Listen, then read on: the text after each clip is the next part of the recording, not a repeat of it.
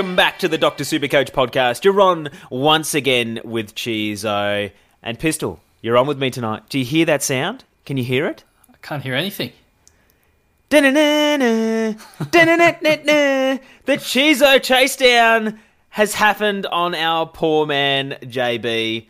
And, you know, I've got to let the truth out now, and that is, Pistol, that he knew he was falling down to be the lowest ranked podcaster, and he kind of stepped away from the podcast last week in shame to let me on a week early because it was a fait accompli that I would overtake him this week.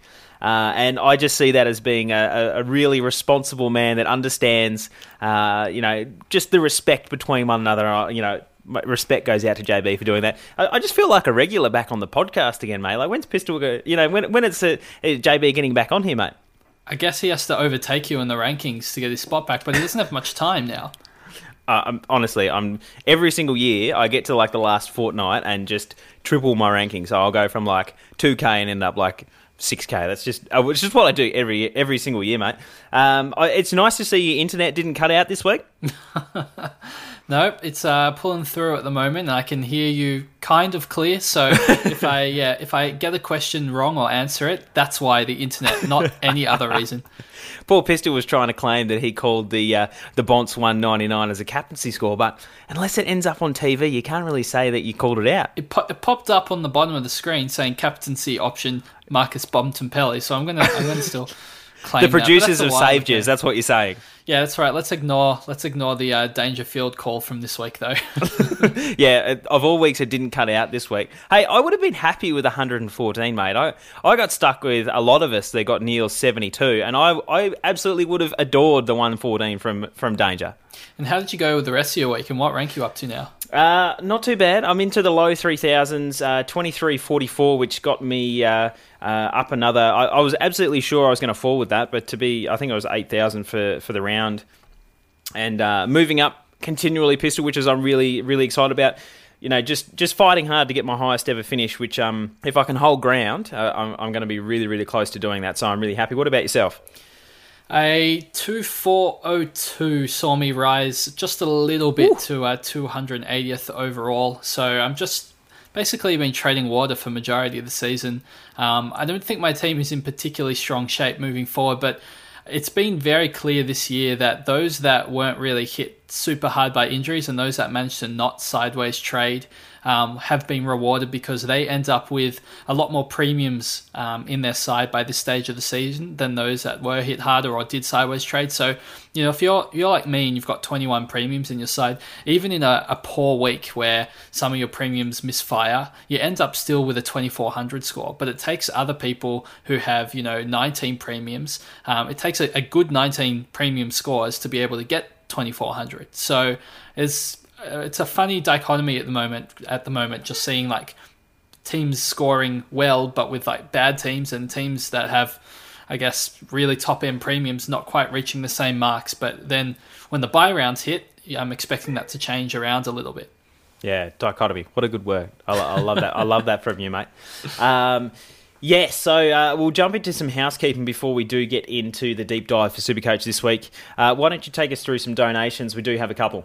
Yes, okay, so firstly, we have got Damiano again.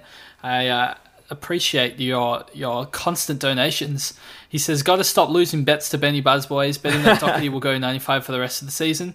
So it's going to be a weekly donation for him. Ouch, I don't think Doherty...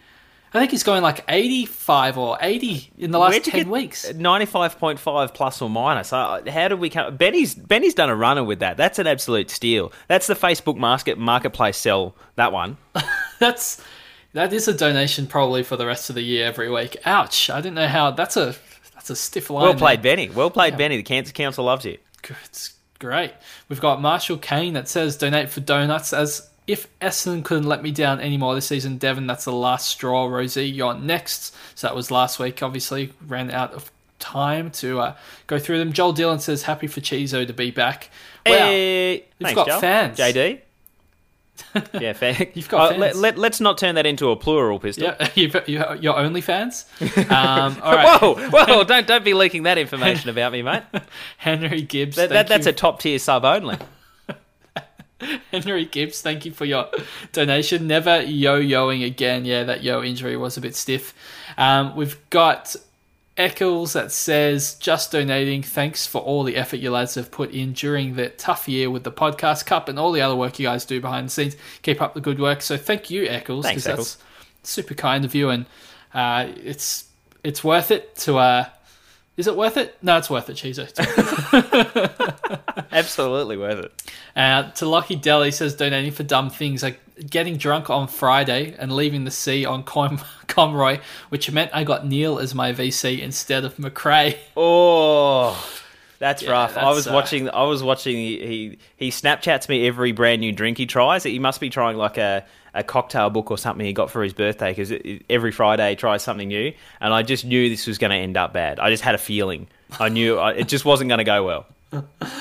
Jeez, Chizo, I feel like I'm having an epileptic fit watching you on the YouTube stream. You've got the lights going off in the background. It's hard to concentrate.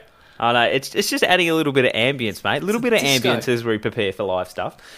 We've got one shout out on the Patreon, a new sign up, Henry Gibbs. Thanks for becoming a patron and jumping into the Slack channel and donating for donuts and donating as well. Just loving you straight into being a part of the community. We absolutely love it.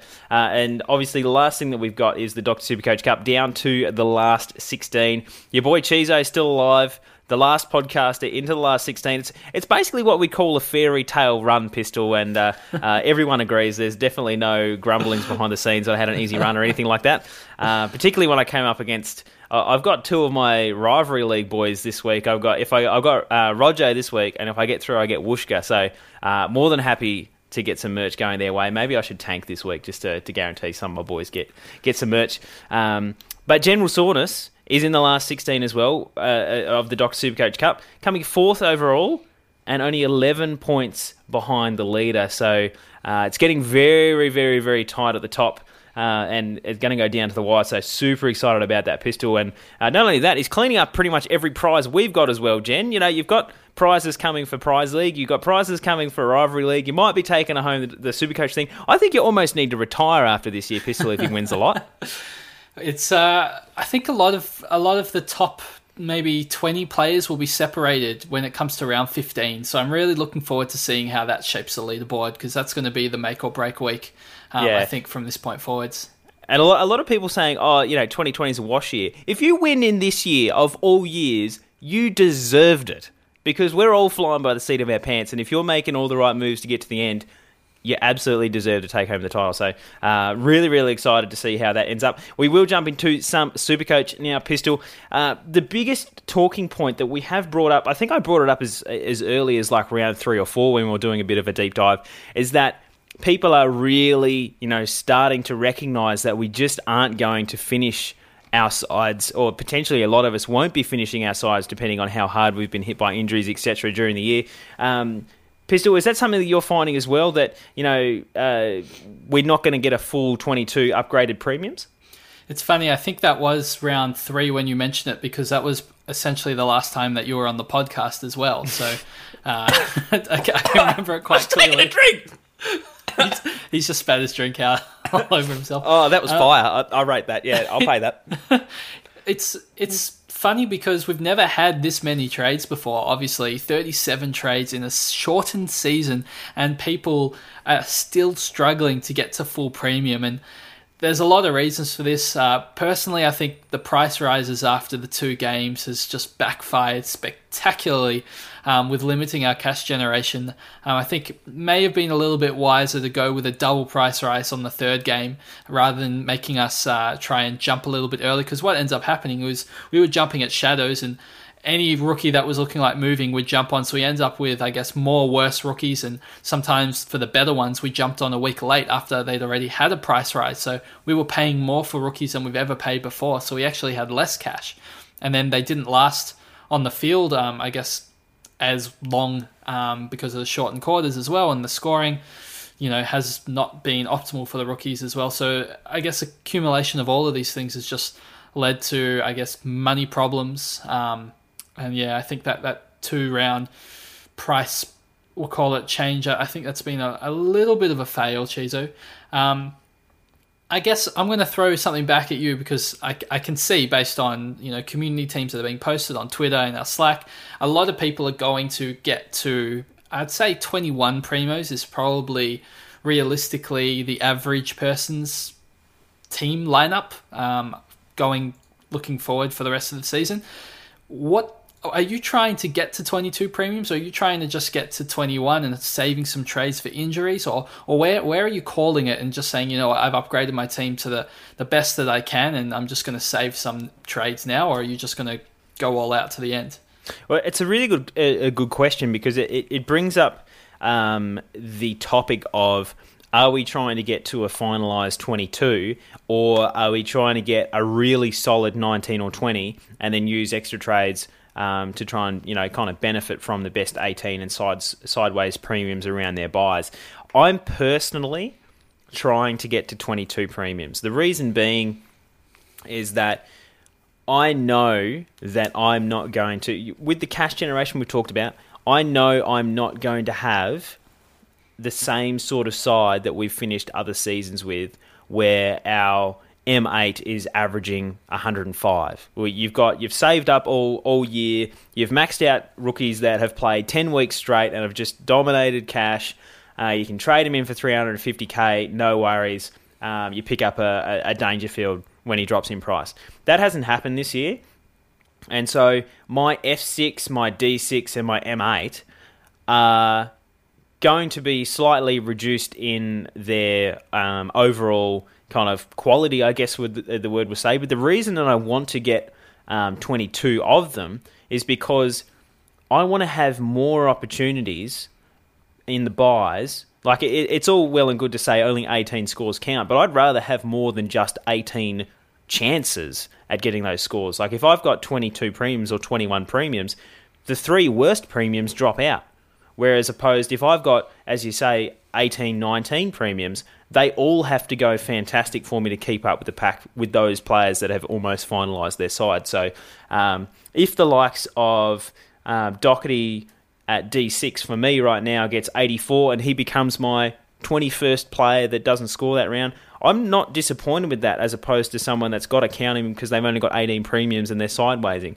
So I know probably the theory, you're probably going to throw some numbers and some theory at me right now that my rule this year is to try and keep it simple and try not to try and get too tricky with it. I'm just trying to upgrade as much as I can across the field and spread my buys around as best as I can and give myself as many chances as possible to hit 18 good scores during those buy rounds.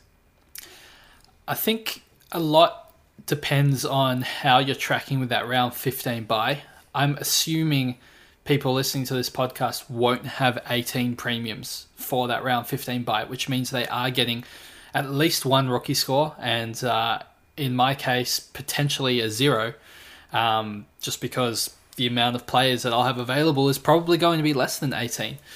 And that will dictate, I guess, a different way to play the game for the rest of the season. So, for example, and I will throw some numbers out and I'll try and keep it as basic as possible, but if you have, let's say, 16 players for round 15, so you're guaranteed you're going to be copping a donut or 2 donuts in round 15, and you have to make a decision between either sideways trading some premiums in round 15, so like a Bailey Smith or a Mitch Duncan or Tom Stewart, whatever it may be that you're planning on sideways trading, or using those trades to try and finish your side and get 22 premiums. People are having this question where, is it better for them to spend those extra trades to sideways their primos, or should they just end the year with 20 premiums and a rookie at F6 or D6 instead? And where's the best use of trades?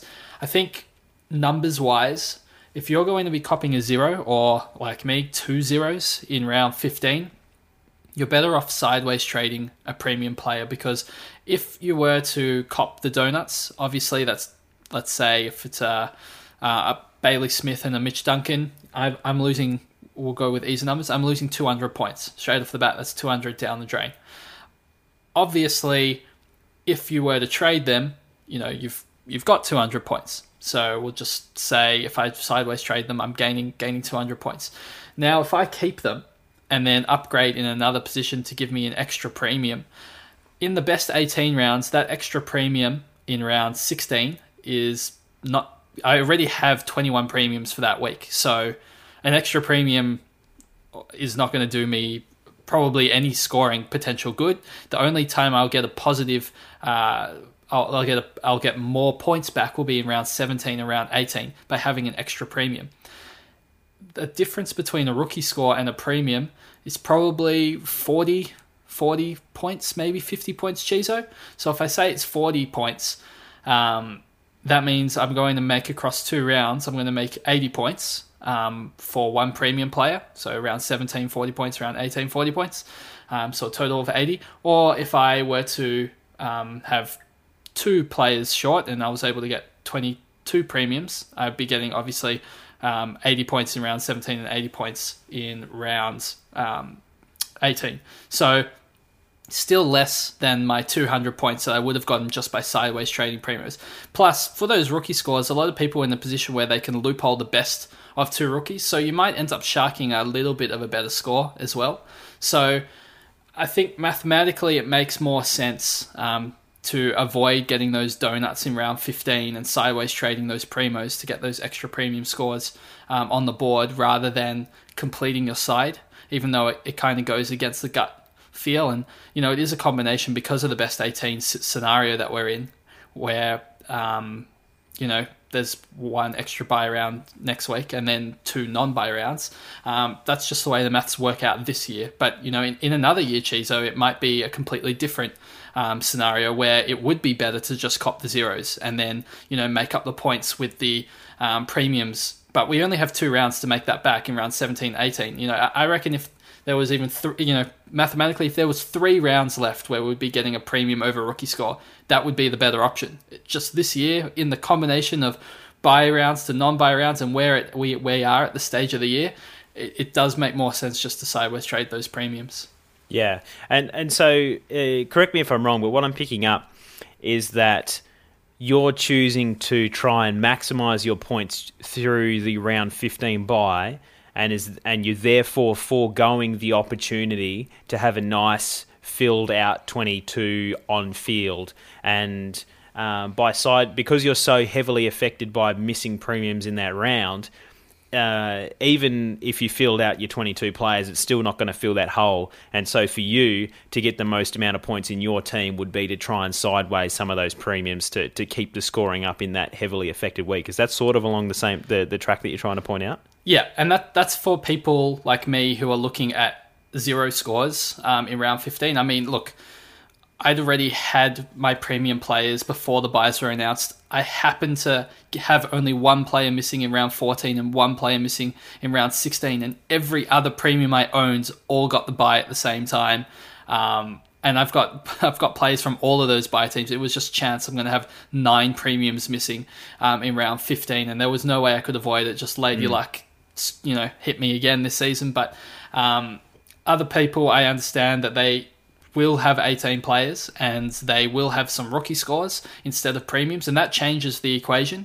Obviously, in that case, trading a premium player instead of upgrading, if I would just do some quick maths, you'd be getting a premium player over a rookie score just for that 1 week in round 15, whereas if you were to upgrade the rest of your side instead, and bringing in extra premium, you'd be getting a premium player for round 17 and 18. So in that situation, if you're not copping a 0, you're actually better off just upgrading your side and playing the best 18 with more rookies rather than sideways trading your premiums then. So it's a case by case. So we've talked a little bit about your side and how you're affected and why you're making those choices, and that's really good because I can guarantee you there's a huge proportion of coaches out there that are going to be in the exact same position that you are. Let me I've fallen on the sword during the year, but I've actually come out not too bad for the round 15. I'm going to have 15 premiums and 4 rookies as it stands that will be available that week. So because I've got the full allotment of 18 available players, I'm kind of subscribing to the theory that you've just explained on the second half there, that if you're not looking at zeros, it is actually better to try and fill out your side and bring that extra premium in, because not only will they be covering a premium that's missing and preventing one of those rookie scores from counting, but it also means in the final 2 rounds when we go to best 22, hey, you're not playing a rookie score as opposed to other coaches that had to sideways. Yeah, that's essentially it. But I think you can do some things to kind of increase your odds. Obviously, it's not ideal to be playing 2 rookies, at like a F6 or D6. But for example, when I am going to trade out Bailey Smith at round 15, I'll be doing some DPPs to swing Bailey Smith and trade into a premium defender, because some of the cheaper forward options, I feel like they're much more viable than the cheaper defensive options. So yeah, just having a look there, you can see like Rosie is still sub 300k. I mean, Jeremy Cameron's been awful, like absolutely awful, but he's going to be sub 300k as well. So if I end up, with a Woodcock that's going to be equivalent price, I wouldn't mind doing a Woodcock to a Rosie and just praying for the final 2 weeks he manages to put up a pair of 80s, for example. And then I potentially might not even lose many points on, other players. Yeah, okay. Well, let me just throw one more permutation at you. Let's say, for example, one of the rookies that you're looking at a donut, you're in the same position that you're at, but the rookies that you were bringing on field to kind of get those points on field were of the lower scoring end, like a Butts or maybe a Ling comes back. Does that impact the way that you move forward? Are you still sidewaysing a premium, or are you trying to upgrade one of these rookies that would otherwise be a score to a lower premium, like a Rosie or someone like that, so that when you get your premiums back the following week, you're not still stuck with a 40 from a defensive rookie? Yeah, if Ling's playing, I'm still counting that as a donut for his score.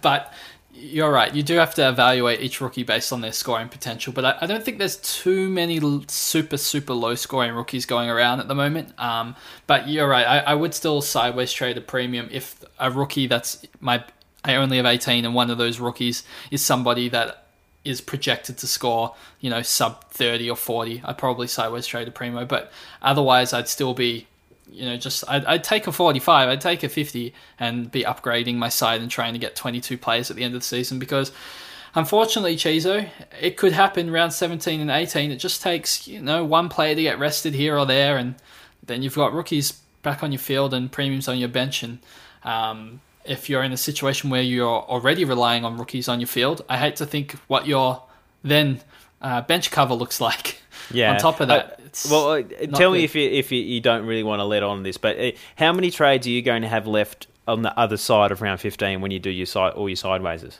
Ooh, so I think I will have 3 after round.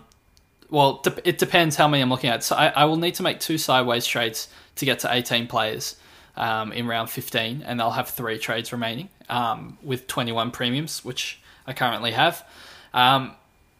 I think I won't. I mean, obviously, with 3 trades left, I could get a final premium. I'm just potentially going to hold out on that and just save some. I don't think you want to go into round 17 and 18 with 0 trades.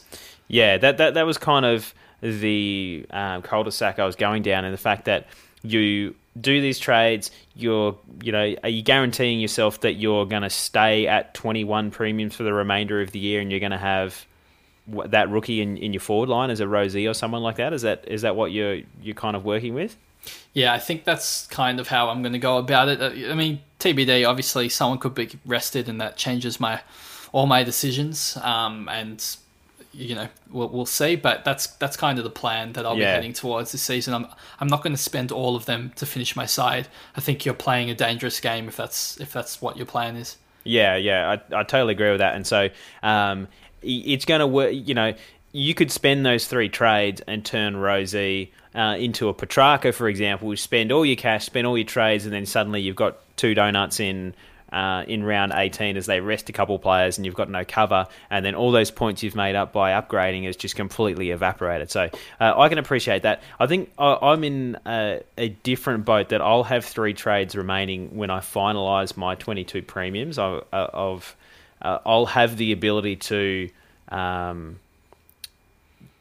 have a couple left over when it's fully upgraded. I think it's absolutely vital that we hold some trades, as you say, but I do think that there's kind of like a tipping point between if you've got a Rosie on field that has the potential and has shown the potential to go 3 figures, is completely different to having the likes of a Close or a Wicks or a Butts on field as that 22nd player as a rookie that's going to be playing every week. I think there's a differentiation that needs to be made, is that it's not necessarily a rookie for you, it's just someone that's really severely discounted that you're looking at, maybe snagging a good score in the back end of the year. So, Chizo, if you do have 3 trades and you're going into rounds, let's say 17, you've got a fully premium side, are you going to plan on spending them to maybe optimize some of your underperforming premiums? So let's say a Doherty, would he be somebody that you're willing to then upgrade at that back end of the year, or are you purely going to just hold them out in case of like laid outs, restings? Again, we only get team news the day before now. So how conservative do you go with those trades? Well, I'll have around 16, 17 and 18 to navigate with 3 trades remaining. So I probably won't be looking at trying to optimize with those, because I think it's going to be important to at least hold 2. And Doherty at only 400k and is probably going to reduce a little bit more. I'm going to need 2 or 3 trades to be able to turn him into someone beneficial. Even if I find 50 or 80k, I'm just not going to be able to do that in one trade, as I'm looking to use the remaining salary cap I have in getting points on the field. So I can appreciate what you're trying to do in saying, try and turn that D6, that F6, that M8 into a more kind of uber premium that's going to separate you a little bit more. I just think I've done well to get a full allotment of premiums across the field, and that's just kind of what I'm sticking with. Like I'm picking these players assuming I won't have the chance to upgrade, if that makes sense. Yeah, I can see this happening now. People are going to go into that final round with a trade and just like hold it all the way until like the last match of the rounds, and then they're going to be like, all right, there's no late changes, so I guess I'll just use my trade. And they'll do what JB did last season, where he traded out Matt Crouch, I think it was, for Dustin Martin, and Crouch outscored him by like 30 or 40 points. Yep. And he just lost points for the trade anyway. So I guess if you're in that situation, you don't need to trade. You can just end the season with a trade. Bank it for 2021. That's how it works, right? Yeah. I mean, like, if you know that someone's going to get tagged, you can, if you've got a determined, fixture match, do something like that. But if you're just gambling with it and just going, oh, this guy will probably score more, hopefully, then, I probably wouldn't be doing that. I'd be, I'm not going to have the cash in the bank at the end with 3 trades remaining. And to generate anything to upgrade anyone, I'm going to burn through them anyway. So I'm just kind of stuck with what I've got. Chizo, I think the next important topic to discuss this week has been a lot of people talking about Lockie Neal after his 72 in particular, and get rid of him. Break even of 219. I can see you laughing in the background, but what are your actual thoughts on Lockie Neal, and is he somebody that you would consider trading this week? I can see the appeal. You want to know why? It's because just like what you're saying is that people are going to be really struggling in round, with the buys in any particular round, and they're seeing him at 700k, and they're going kind of like what we did with Max Gorm when we got, Nui in not that long ago, is being able to redistribute that cash around. So I can appreciate what they're trying to do. The problem is you then have to go 4 rounds without Lockie Neal, and it's very recency bias to say, oh, he got 72, he let me down, whatever.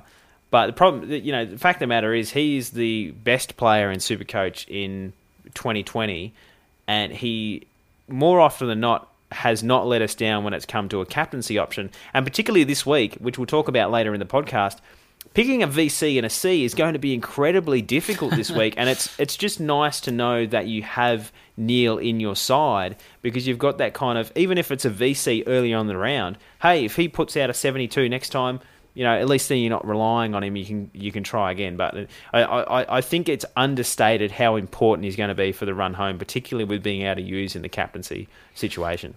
I want to say, if you're playing for overall, I absolutely hate any idea that involves removing Lachie Neale strongly. I don't think it makes any sense at all, and I'll back that up in a sec. But just where you were talking about Max Gawn and the situation and what we did to flip him, it's so different, the current situation with Lachie Neale. Max Gawn was injured. He was playing restricted. He had a PCL and a shoulder injury. He's still not back. So he actually actively missed rounds. But even when we thought, oh yeah, he's going to play, we're like, well, he's probably going to be heavily restricted as well. And we don't expect him to maintain his current average. Whereas Lachie Neale is averaging 140, and there's really no reason why he can't average 140 when he comes back after the bye for the rest of the season. And not just that, round 14 is not a hard bye to get 18 players. Round 15 is the hard bye. That's where you want Lachie Neale. You want him next week, and then you want him round 16, and you want him round 17, and you want him round 18. All of those weeks. Yes, I can understand if you're going for league and round 15 doesn't count, and you in an elimination final or whatever it is this week, and you need to win, or you're in a whatever it's qualifying, and you need to win to be able to skip the round 16 bye.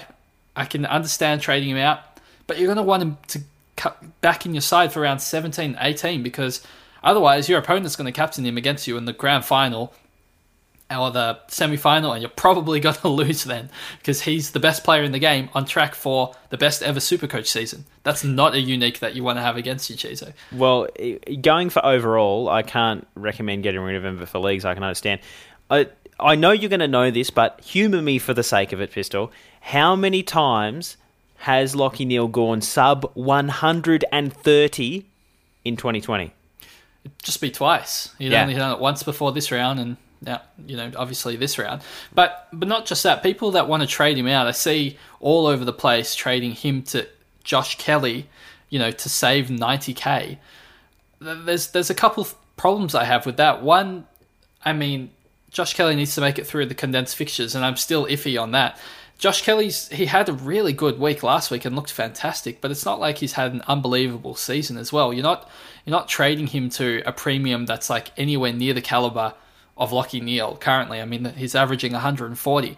And then I can see people then wanting to trade at round 15 someone like Bontempelli or McRae or Duncan back to Neale for round 15. He won't have dropped in price, Shizo. He's got to buy this week. So you're still paying $698k to buy him back for round 15, or not have him at all for round 15. And the problem then is you've just wasted a trade going Lachie Neale down, someone else up, rather than just Duncan to Kelly. If you want Kelly that badly, just trade the other premium to Kelly and hold Lachie Neale this week, because he's going to, even with the extra game, because of the best 18, and this week not being very hard to have 18 premiums on the field, you're not actually gaining any points in overall at all. Yeah, and you're likely going to lose points. And let me tell you a scenario that we see all too often, and it always happens before it's too late. It's that we'll trade Lachie Neale for 700k and get Josh Kelly for 600. You've got 100k left over, and you go, oh, what am I going to do that? I'll upgrade someone using that 100k. And then next week, you're going to try and get Lachie Neale back. You don't have the 100k anymore. You've got to get it from somewhere. And so we're going to be desperately downgrading Rivers from 180k to a rookie, and that gets you 60. And then, okay, let's find another one we can get 40k from. And then suddenly you've burnt through 3 trades just trying to get Neale back. Yeah, or you're doing a rookie to a non-playing 102k player, and you've cost yourself an extra player next week. Yeah, exactly. There's just so many ways where it's not worth it at all if you're playing for overall to trade Lachie Neale. It doesn't make sense. Unless you have less than 18 this week. But I can't imagine a situation where people are struggling that hard this week with only 2 teams having a bye and, not being able to get 18. Well, I'll put it to you this way. There is going to be a unique team out there that for some reason this week is struggling. They just really like Brisbane players, and they've picked like Witherden when he had his run. They've got Jared Lyons as a point of difference, and maybe they're down on a few premiums. I would be trading any one of those before Lachie Neale. Lachie Neale might be the most expensive, but if you're short on premiums this week, he's the last one that has the buy this week that I'd be getting rid of. Jared Lyons is going to drop a lot of money as well. So if it's a money an example. thing, it's an example. I know, yeah. I'm just saying they're dropping. There's always somebody that's worthwhile dropping more than Lachie Neale, I think. So I think we've covered that one, Cheese, emphatically. Yeah, I absolutely love it, mate. I suppose this week is akin to buys in previous years, as it's like, the first week of the buys where we would usually say, hey, let's not trade because you're going to be trading in someone that's going to have the buy. That's not the same this year.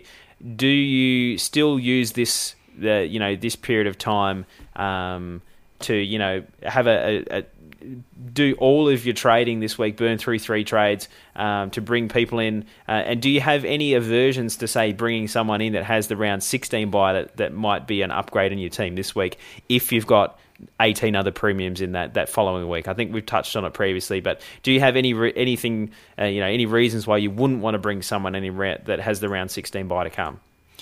Yeah, I'm glad you mentioned that. We did mention it last week, but a lot of people, I think, it either falls on deaf ears or people disagree.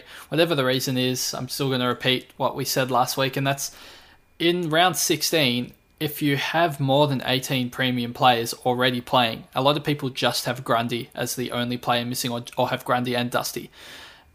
You can bring in another premium and you'll still have 18 premium scores. And, if you drop out a premium score out of your best 18, a premium score for a rookie, I get it, that's whatever, 50, 60 points. But if you have 19 premium players, you're going to drop out a premium score.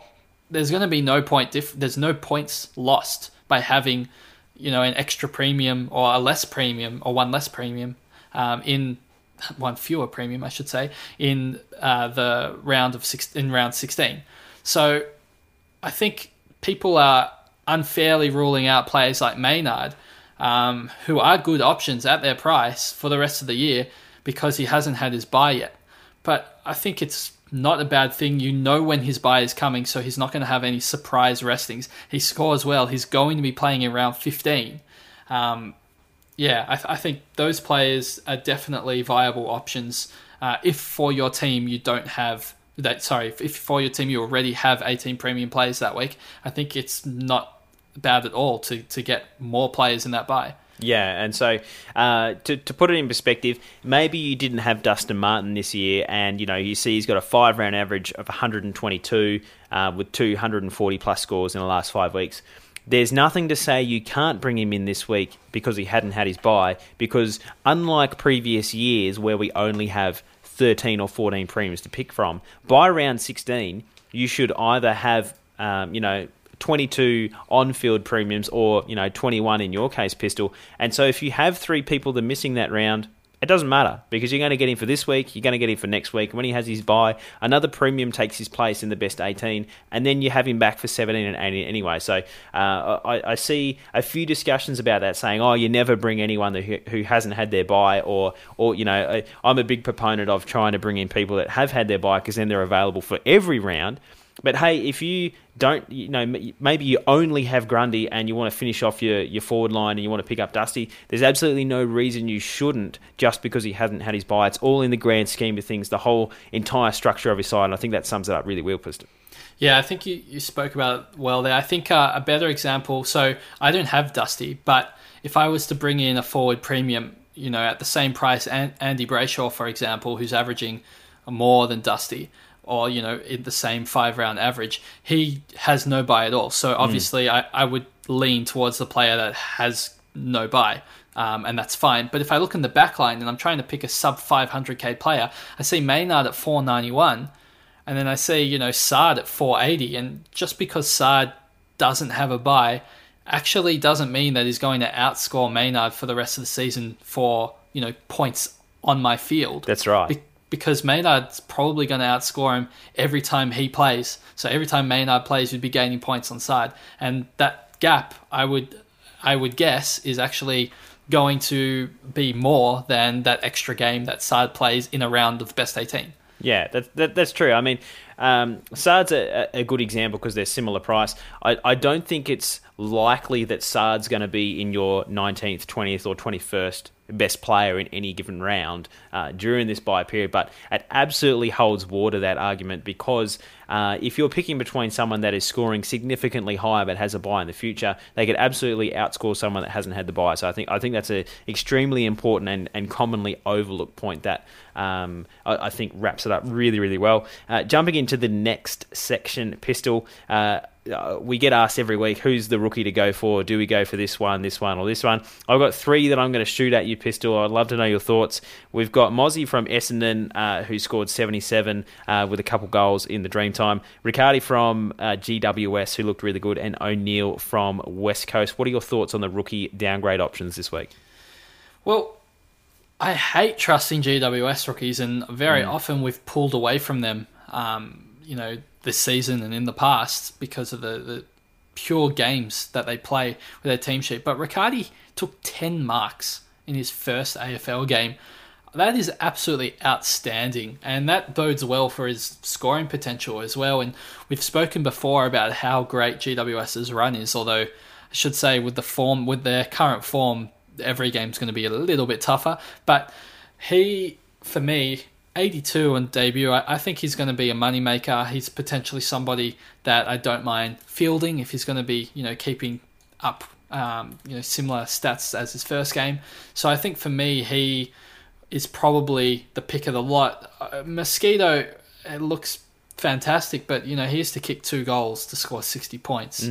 I just can't see that happening every week. And we know as well that Essendon's run home is really tough, and I don't even know if he plays out the rest of the season, Cheese. I mean, he looks super lively, but on the back end of a couple of big losses, I'm not sure he holds. I mean, that Hawthorn this week is fine, but West Coast, Geelong, Port Adelaide, Melbourne to end the season, I think they're likely all losses. And he's not somebody that I feel confident saying that is going to make it until round 18. I mean, Riccardi I don't either, but when he plays, I feel like I'm going to get more points. Yeah, I think with Mosquito, I'm just not sure that he plays out the rest of the season, just as you said. From an Essendon supporter standpoint, I thought he was really good. He had some really good moments, but they were a bit too few and far between in terms of what we want as Supercoach players. And so that 77 looks great, but I would definitely be leaning towards Riccardi just based on the role and the style of play that he has. He doesn't rely on kicking Essendon's 1 goal for the half to score any points. Your thoughts on O'Neill from West Coast? I think I can easily sum this up that I just haven't had any faith in West Coast rookies similar to GWS. And so when faced with the scenario of two teams that I'm not super keen on their rookies, I'd be picking the one that had the better role and scoring potential, and that was Riccardi for me.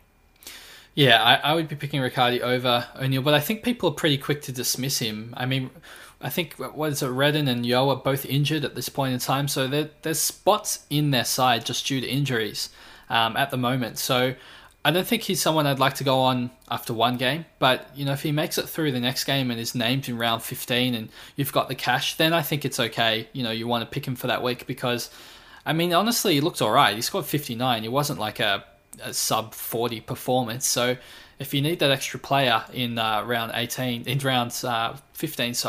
then I think he's fine, but I wouldn't jump too early on him. Okay, mate, I think that wraps it up really well. We might as well jump into probably the most difficult part of this round for me, and that's choosing some captaincy options. Coming off the back of Neil's 72, I've got to admit I had the VC on McRae basically all week, and I just was not stirred. And then about an hour before, lockout of the very first game of the round, I was having a look around. I was like, you know what? I might, I'm so confident in Neil. I'm going to take a flyer on Oliver. He's got a 5-round average of 156. Why not? And you know, it is what it is. I ended up with Neale, but what could have been. Macrae plays the third game of the round. Is he going to be looking towards your VC option, or do you find someone before him that could be a good choice? So this week I really like the looks of Tom Mitchell against Essendon. I mean, Tom Mitchell, it's no secret in the last couple of weeks he's just looked better and better, much closer to his 2018 form. So I think for me, putting the VC on him, hoping he scores enough to be able to take, which this week without Neale, you probably need to reconsider your captaincy thresholds. I think I'll take probably anything above 120 this week. But gee, after Tom Mitchell, it is a rough run of captaincy options, Chizo. There's no one that stands out to me as like must pick or must put the VC on. Obviously, Macrae is probably my next favourite, even though he does play Geelong. You know, he's just a scoring machine. But otherwise, I don't like the looks of Oliver just because of, you know, potential what happened to Neale last week. Where Seb Ross, they sat on Neale as well, and I think that might potentially happen again. Lloyd, who's in that amazing form, plays against Port, which is one of his worst teams that he scores against. So I don't like the looks of that. Adelaide Oval as well, which isn't going to help. Yeah, it's a tough round. I think Grundy against Carlton is a good matchup on paper, but Grundy's current form leaves a lot to be desired. I'm not sure I would have the balls to just slap the C on him straight up and expect a big game, although it is tempting, and I might actually go there just because of lack of other options, Shizu. But otherwise, Paddy Cripps against Collingwood has scored well in the past, and I think 2020 is not really his year, though. I just think it's likely Collingwood will get done, and I think Cripps could score well in a Carlton victory over Collingwood. You know, the extra motivation. Yeah, I'll throw on too. What about Steele against Melbourne? Yeah, I did consider Steele as well. I think he's probably a good option, but I mean, I was going to say I didn't really consider him last week because Brisbane have a good midfield, and now they play Melbourne, who've got a bloody good midfield. So if he could score that well last week, there's no reason he can't score that well this week. But it does feel a bit uncomfortable knowing that Gawn's going to be coming back and giving silver service to the other midfielders, and Steele might be chasing tail the whole match. Yeah, that's true. So I guess to surmise, easy VC on Titch if you've got him. That'll be really good against Essendon. Leading into someone like A. Macrae against... he does play well at Metricon as well, even though it's usually against Gold Coast. And then someone like a Steele or even a Cripps later on in the round would be a good C option if your VC fails. You're pretty happy with that. With the finish off the podcast, as I trip over my words here, Pistol, is we're going to jump into some questions from the Slack channel, podcast questions. We've got some good ones here to go through. Every single week they put in way too many that we can read through on the podcast. So they almost need their own, their own entire podcast by themselves. But you've picked out a select couple that you really, really like that you want to go through. Yeah, we've answered a lot of them just as we've been chatting, Chizo, but there's a couple of really, really good questions. I'm going to ask one from TP. He says, would you consider sacrificing Draper early if it got you an Uber premium on field for this week? And Draper is your R3. That's a good question. I would say if it was your final upgrade, because right now the rookies that we have generating cash for us all suck. All have high break evens. I say high break evens, they've got a break even at 20 and we're not sure if they're going to make it like Cameron did last week. Never mind. So if it's your last upgrade and you don't foresee yourself needing any more cash in the near future to either bring in a final premium to finish your side or to upgrade Doherty to a Ridley, for example, let's say, then I can see a reason why you would do that. However, if you foresee that there are sections of your side that will definitely need attention and you need extra cash, you're not done finishing your side, you're not finished, I would not go early on him because he's the only one that we can be, certain is going to get us some more cash if he plays. Projected score of 83 this week will give him 46k. That's kind of money that we're just not making with any rookies this late in the season. Yeah, that's a fair call, Chizo. I think the only thing that you need to consider is the player that you're buying. If Draper's going to go up 46k and the player that you're going to bring in is going to go up 20k, you're only losing 20k then. So for me, it's heavily dependent on the player that you're going to bring in. But I am generally, overall, assuming you don't need like 4 premiums to finish your team, but if we're talking you've got 1 or 2 left. Yeah. Even 2. So even if you've had to, let's say you've got 20, you need 2 more. I would consider culling him early because you get, playing for overall, of course, you get more points on the field earlier, and when you get it earlier, you get more points overall. So for me, I've got no issues culling him early. But if you're trading him for somebody that's projected to go down in price and it's going to be like a 60k swing, then you got to start considering whether or not it's worth it. But again, depends on which other rookies you have on your bench. Like, Cheese, I'm not sure you have Woodcock, but he's making quite a bit of money at the moment. So if you have him, he seems to be a good extra cash spurt. I am a little bit biased because Draper's my ticket to getting a Fife for a Kelly at M8 as my final midfield upgrade. So that's where I'm coming from with that. I want to squeeze out every drop I can. So Benny Buzzboy has asked a question, more of a league question rather than overall question. So you got to change your mindset with this answer, Chizo. He wants to know if it's worthwhile bringing in premiums who will play in round 15, even though it's not a league matchup week. And risk that they will be rested in round 16 and 18. So obviously he's talking about bringing in premiums that have already had their buys. So like a Nit-Nat, for example? Yeah, well, it could be from any position. So, it could be But he's an example. It is an example. It could be Andy Brayshaw, Walters, whatever it might be. Or is it worthwhile bringing in players who have the round 15 buy because you'll know when they're going to be rested.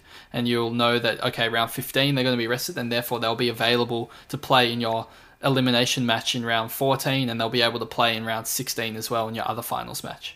I think it's a really easy one for me. If you're playing for league, you really shouldn't care about round 15 because it's a complete free hit. So if you need them in round 14 to get you through a qualifier, bring them in, and then you're going to have them for the remainder of the season because they're going to have a rest. Players like Danger, I can't see missing any of 16, 17 or 18 because they've already got a bye in between round 18 and the first round of the finals anyway. So they're going to have 2 weeks off in the next month.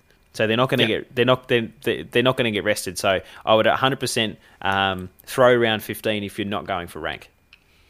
Yeah, I tend to agree. I think, I'd love to pick a player that's going to play for the rest of the season, but if I'm playing for league, I'm picking someone on purpose with the round 15 bye, knowing that they're going to play around 16, 17 and 18 as well. So I think that's spot on there, Chizo. Cool. Next question, it's from Echezen. I've mispronounced the name. 888, he says, basically he's trying to save trades. Is it worth spending an extra trade to get somebody like Maynard, or should he cheap out and get somebody like Stephen May instead? That is a great question. So you could apply that to a bunch of situations. Yeah. Basically, is it worth... We're not talking about a Rosie versus a Maynard. We're just talking about somebody a little bit cheaper. I guess you could say, like... if it's like a Saad. Line, I think isn't May going about 95? Yeah, May's on a hot streak at the moment. I think he's got a 10-round average of like 95. And is it worthwhile using an extra trade to get someone going 105? And I guess I could say the same in the forward line, where is it worthwhile getting like a Jack Martin, or is it worthwhile paying up for a Dusty Martin, if it costs you an extra trade? How do you feel about that? I actually like it. So I'm having a look. He's only gone under 90 once since round 4. And that was admittedly a 36 against North. But other than that, he's had 5 tons and 3 in the 90s. So Stephen May is actually a good call. I've been, I wouldn't say eyeing him off, but just one that I've kept an eye on over the stretches when I was looking to finalise my defence. I actually probably would pick him over a Maynard because he's still quite cheap. He's still in the low 400s because you can use that cash. If he's your final upgrade in your defense, it's like a D5, D6. You can use that cash to kind of finalize your side because, as you say, I'm definitely biased because that's the strategy I'm going with. I'm picking a Zach Williams, I'm picking a Jack Martin, and using the cash to get an M8 like Fife that I wouldn't have had otherwise. Yeah, so I agree with that strategy. I know there's a couple of asterisks, and it's that I assume with the money saved or extra trade that you're going to spend it upgrading your side. You're not just going to keep it for no reason, or just have 4 trades for the rest of the season. Like if you're banking that extra trade, I hope that it's being used to get rid of an underperforming premium during the buy rounds, or be able to increase the point scoring value of your side. So that and I'd also assume that it's not your final upgrade, and that you're going to make good use of that trade. Yes. Putting it back onto your field. But yeah, then I definitely agree. Chizo, this question, I'm just going to ask it kind of in my own way. Basically, Bainesy, Jigsaw FC says, Rankin's my last rookie on the field. I'm looking at upgrading, but budget is tight. Do you think Jack Martin is a good shout? AKA, what are the value options you're looking for at sub 450k? I'm just going to extend that to saying across each line, given we've already spoken about them in the last question. Oh, God. So I don't remember everyone off by heart for sub 450k. I'll start with Jack Martin. Absolutely is someone that we should be considering for our side. I think you even brought him in last week, didn't you, Pistol? Or you convinced someone. I think you convinced Wooshka to bring him in or someone like that. Yes. He didn't come to Team Chizo captain. He went to Team Pistol captain. I don't know. That's where you get good advice. There's an off-season trade brewing. There's a trade period swap. Jack Martin, he's had a really good year. Obviously had that injury-affected 18. You take that out, he basically hasn't had a score below... He's had one score below 70 or something for the year. So other than that, so I am really, really happy with picking someone like that. And this ties into the May conversation completely. That if your money's tight and you're looking for someone that you need to upgrade to, I would be definitely picking these value guys that have an injury-affected game, like the 18 he had recently, and he's reduced in price because he's definitely underpriced as we speak, and he's going to be someone that's that we could easily round out a side with, and I don't mind it. In terms of, I'm hoping maybe you've opened up to see who's under 450k. For the midfielders, are you talking about? Yeah, go for it. Go. Sort by price. Hold on.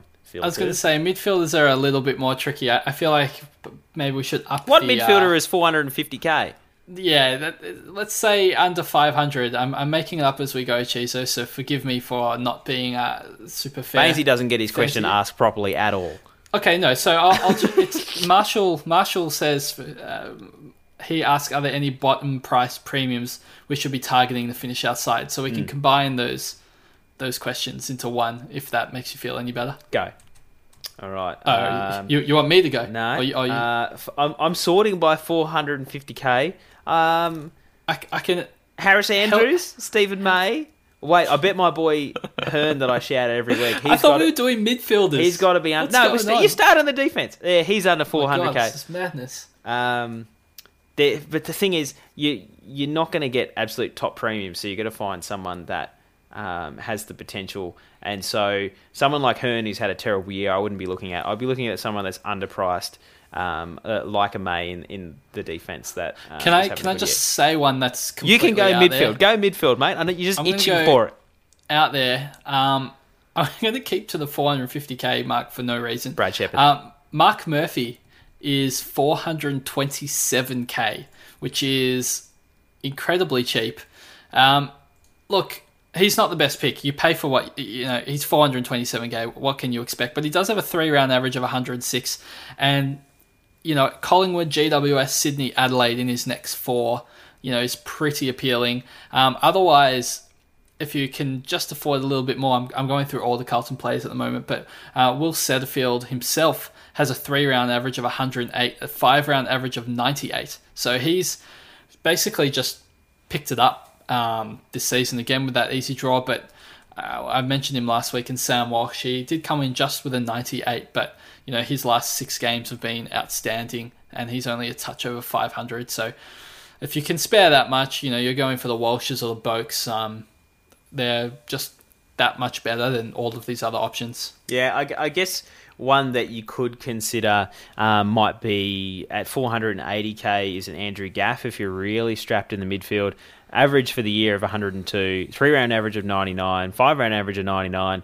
He just basically gives the same thing week in, week out. He's not going to be 160 any given week, but strapped for cash, you just got to pick who you can afford. Yeah, I think we got asked about David Mundy a bit during the week at 475k. A 5-round average of 107, a 3-round average of 108. Yeah, he's scoring really well, but at his age, Chizo, with a short turnaround between all of these games. You put my dentures? Do you expect him realistically to be able to play all of these games in the condensed fixtures?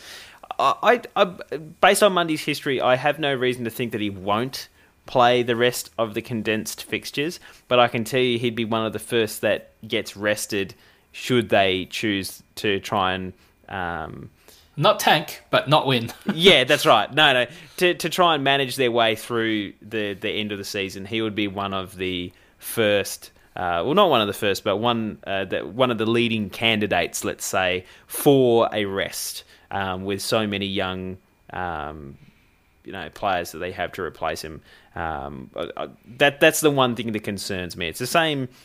I'd have the exact same thing picking anyone. I kind of see it the same way as like Gary Ablett, for example. He's a terrible example, but someone that's got is a little bit older, has good scoring potential, good history, could be worth a flyer, but I just no trades, and at the end of the year, it's too concerning for me that that there might be a rest, and that'll be the worst thing. We hate getting injuries, but the worst thing that getting is a rest and then copping a donut from that. That would really suck. Yep. For those going for league only, I think it's pretty clear Boak at 513k at that price is going to be the best option. He's averaged 106 this season, and his finals draw is Sydney, North Melbourne, Essendon, Collingwood. Essentially a dream finals run. Get him in. Yeah, so I think he's somebody for those that are playing for league only. Cheers, I'm going to ask 3 more questions. Yes. The Dirty Devon asks, with only 5 rounds left, is it worth rolling the dice on injury-prone players like Josh Kelly and Fife, or should we stick with the plan of targeting more durable players like Zach Merritt? This is a great question, because this is what I've been preaching all year. I really, really believe that the strategy of playing durable players is going to be extremely important at the end of the year, because again, it's just at the start of the year you want to pick someone like Fife and hope he plays the first 10 rounds and averages 140. That's a risk worth taking, and it's probably if you've got a couple trades up your sleeve and it's part of your plan that you're bringing him in knowing that there's an absolute possibility that he gets he has a soft tissue injury towards the back end of the year, he's already had one this year. If it's part of your plan and you've got a trade set aside for that player specifically, I can see why you would do that, because the scoring potential at the back end of the year is incredible. But what I've been doing all year is just picking really durable, consistent, known commodities that I'm not taking too many flyers on. And to this point in time, it's held me in really good stead, because it's kept a few trades up my sleeve that I haven't had to sideways premiums, and I'm going to continue that towards the end of the year. I'd be a bit hypocritical if I said, just trade in whoever you want, but that's a strategy that I firmly believe has helped me this year and has brought me as high the rankings that I am. It's interesting, Chizo, because Josh Kelly, for example, has only missed one match for the whole season, and he's scored really well. And obviously, people want to get him in because he's scoring well. So he's due for one, you reckon? No, I'm not suggesting that, but it just goes to show. Obviously, every year is different. I would still feel like Josh Kelly's a great player to bring in terms of his fixture run, his scoring potential for the rest of the year, but it doesn't mean that there's less risk I guess less chance of him missing a game just because there's 5 matches left. If there was a 5% chance, every match for him to miss out, there's still 5 games, and in condensed fixtures as well. I just feel so uncomfortable banking on him to play every match. I guess I feel a bit better knowing that GWS need to win to make finals, so he has something to play for. So in the comparison between him and Fife, I feel like Freo don't necessarily have anything to play for. So if they want to just stick Fife forward for the whole game and just mess around a little bit and play their youth, play their youth in the middle, then they can do that. So I would stay away from Fife. But if I'm picking somebody, I think Kelly's got the potential to explode. And if you're chasing overall, I definitely don't mind that option. I think it's fine, but it comes at a risk. Like all these, you know what you're doing when you're selecting him. You just have to be prepared that don't do it with your last trade. Do it when you've got 3 trades and 22 premiums. I feel like that seems much wiser than 0 trades in the bank and it's your final premium that you're bringing into your side. Yeah. No, agree. Chizo, second last one. We've got a question from Marcus. He says, when is the right week to bring in Max Gawn? Is it as soon as possible or when he bottoms out? I honestly think round 1 2021 is going to be a really good time to bring him in because he's going to slow down at the end of this year and he's going to be discounted, so that'll be great. I would like to see a couple weeks of form. Like if he comes out and makes and scores 150 this week, fine. But the thing is, by the time that his break even settles out, it's going to be like 1 round left to the end of the season anyway. So you've got to decide whether you want him or not. Does that kind of make sense? Yeah, I mean, if you wait for him to bottom out, that's round 18. That's the end of the year. Yeah. Look, Chizo, I'm going to make a big call. I'm going to say you don't want him round 1, 2021. I mean, that's probably a discussion for another podcast. Whoa.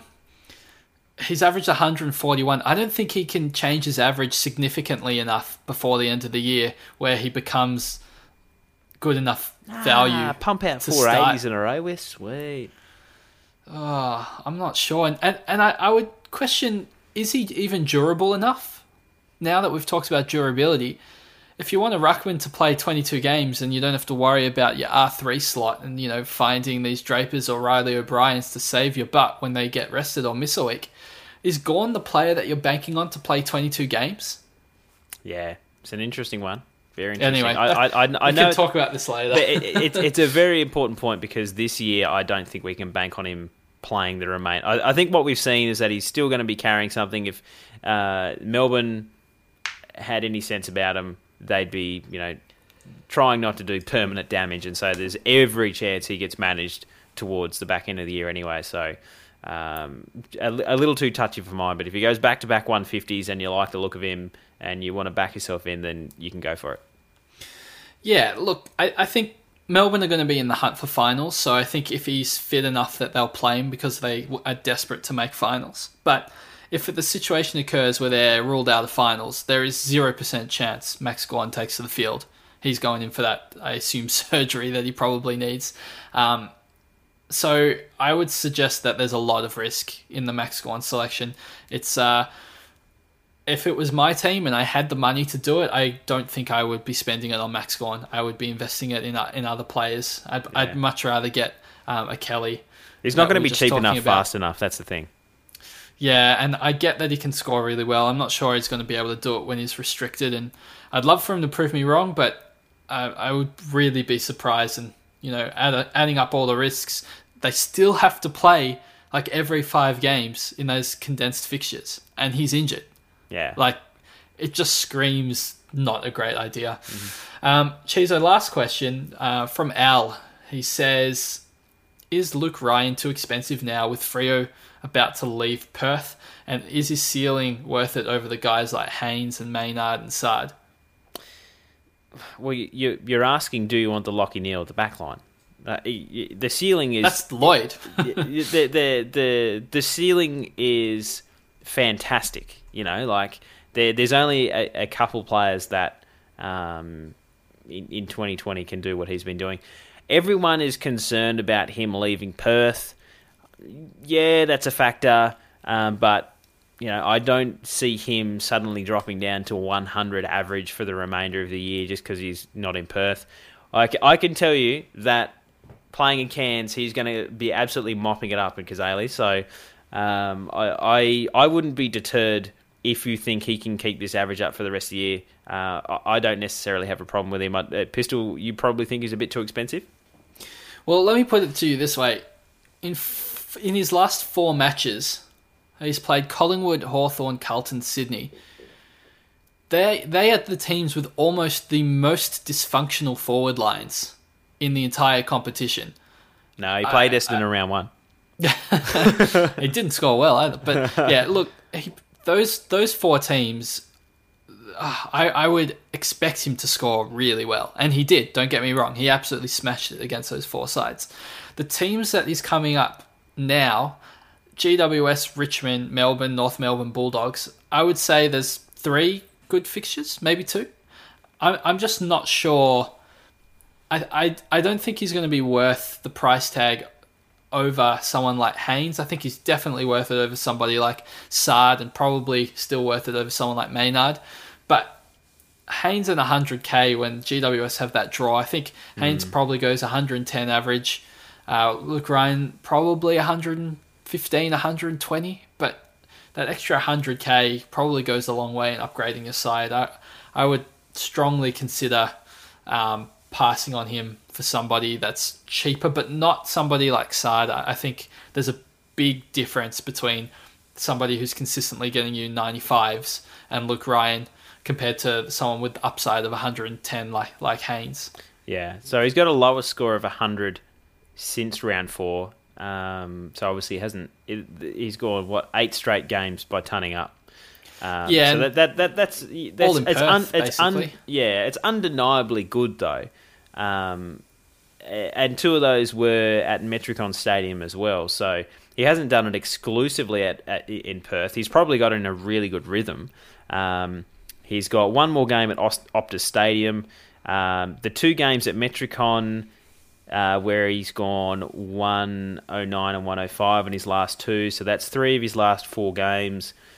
We don't know round 18, and round 16's at Kazali's up here, which is going to be really humid. So there's absolutely every reason to expect that he's going to go well. The only thing that kind of jumps out at me is that North have been doing a little bit of a tagging role, a forward tagging role on opposition defenders. So there's every chance that they send someone to him that's, you know, he's been so dominant this year. Round 17, the prelim final of league, he might get a little bit of attention, which is something to be interested in. But I think I tend to agree. Yeah, Haynes, just because of the extra money that allows you to do something, you know, after everything we've talked about on this podcast, pretty much all our options are pick the guy that's going to average pretty similar but is cheaper.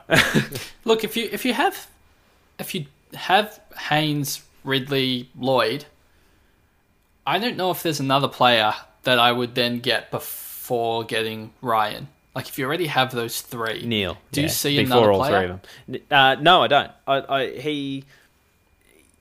I would then get Ryan above all else, I think, if I already had those 3. The ceiling is what's getting you, and particularly with round 18 coming up. It's the same reason we've been saying that Lloyd is a good selection. Yeah, the best 18, yeah. Yeah, because, you know, if he, you know, his last 2, 162, 142, if he does something like that against GWS, whose forward line, again, has been dysfunctional, at Optus Stadium again, there's every chance he puts out another 130-plus score this week. And he's going to be even more expensive if you're thinking about bringing him in. So I definitely don't have a problem with someone backing their gut and say, You know, his last 8 games have been split between Optus Stadium and Metricon. 3 of his next 4 are at Optus Stadium or Metricon. You know, like, there may be one game in there that you can be really concerned he's going to let you down, but, you know, what player are you not concerned is going to let you down? In my team, most of my players I'm worried about. Yeah. All right, well, Chizo, that sums up all of the patron questions. I think unless you have another topic, I think we should call it a day. That's pretty much it, mate. Thanks for talking to me. Thanks for chatting Supercoach. Thanks to everyone that's still listening to us and sticking by us during the remainder of 2020. It's been a fun ride, and it's only going to get more exciting as the condensed fixtures part 2 kicks off. Pistol, why don't you let them know where they can find us during the week? I'm pretty sure everyone listening knows where to find us, but shoot it anyway. You can find myself on Twitter at pistol_DRSC. You can find Chizo with a Z, Chizo_DRSC, and JB at JB_DRSC. If you want the main Dr. Supercoach page, it's Dr_SC, Dr. spelled out. Otherwise, I think last week Chizo was trying to drive up some support to leave some positive reviews for the podcast. I'm not sure any of them came through, so we'll pretend that never happened. But I've got to be honest. I've actually got no idea how to check.